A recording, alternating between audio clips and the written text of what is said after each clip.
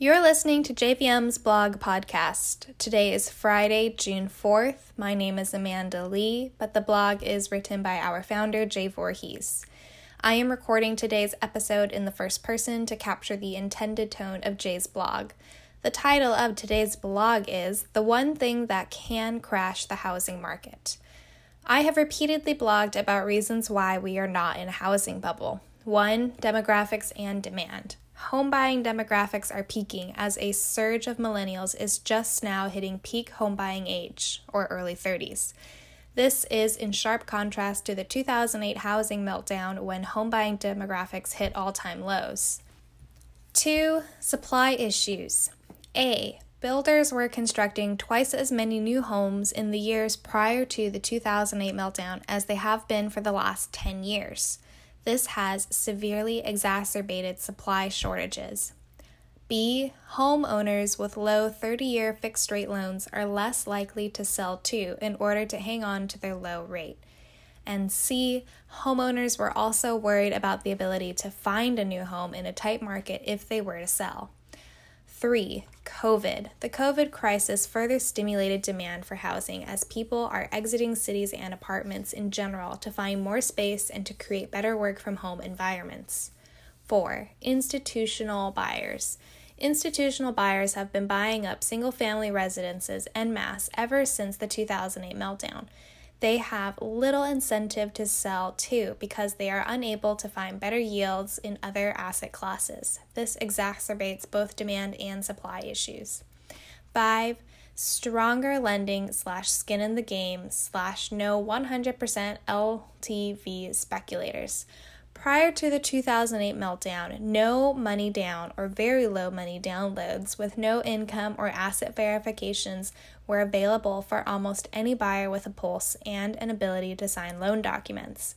As a result, speculators dominated the market, buying homes with quote-unquote no skin in the game, no down payments, and many, if not most of them, walked away from their mortgages when the market corrected.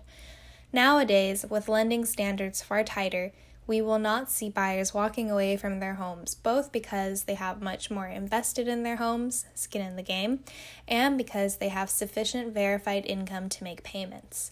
6. Increased money supply / the denominator. I blogged about this recently, in fact, citing hedge fund manager Raoul Pal and his Real Vision podcast and videos. He frequently reminds listeners and viewers that asset prices almost always increase in conjunction with money supply increases.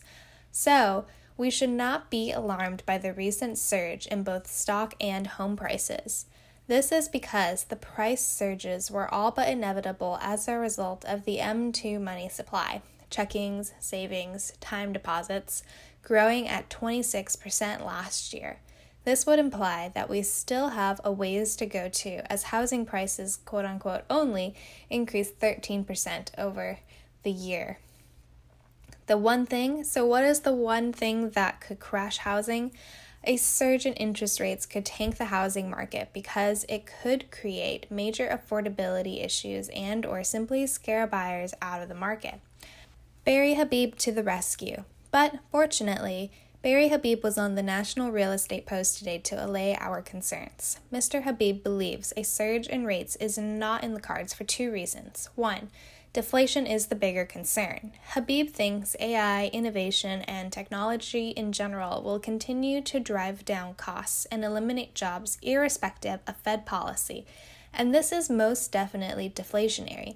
This matters, of course, because inflation fears drive up rates, while deflation tends to bring rates down or at least hold them steady. 2. Yield curve control, or YCC. YCC is when the Fed buys up both mortgage securities and treasury debt as necessary to keep yields artificially low.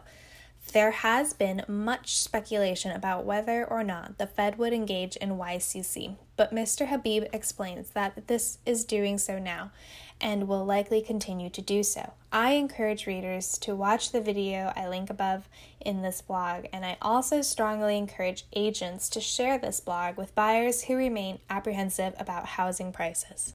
Thanks for listening to JVM's Daily Blog podcast. To learn more about the topics discussed in this blog or to get more info about our mortgage services, contact our team by phone or email. Our team's contact info is listed in the notes for this episode, and we are available 7 days a week. To read this blog or any of Jay's hundreds of blog posts, you can visit our website blog at jvmlending.com/blog. Thanks for listening.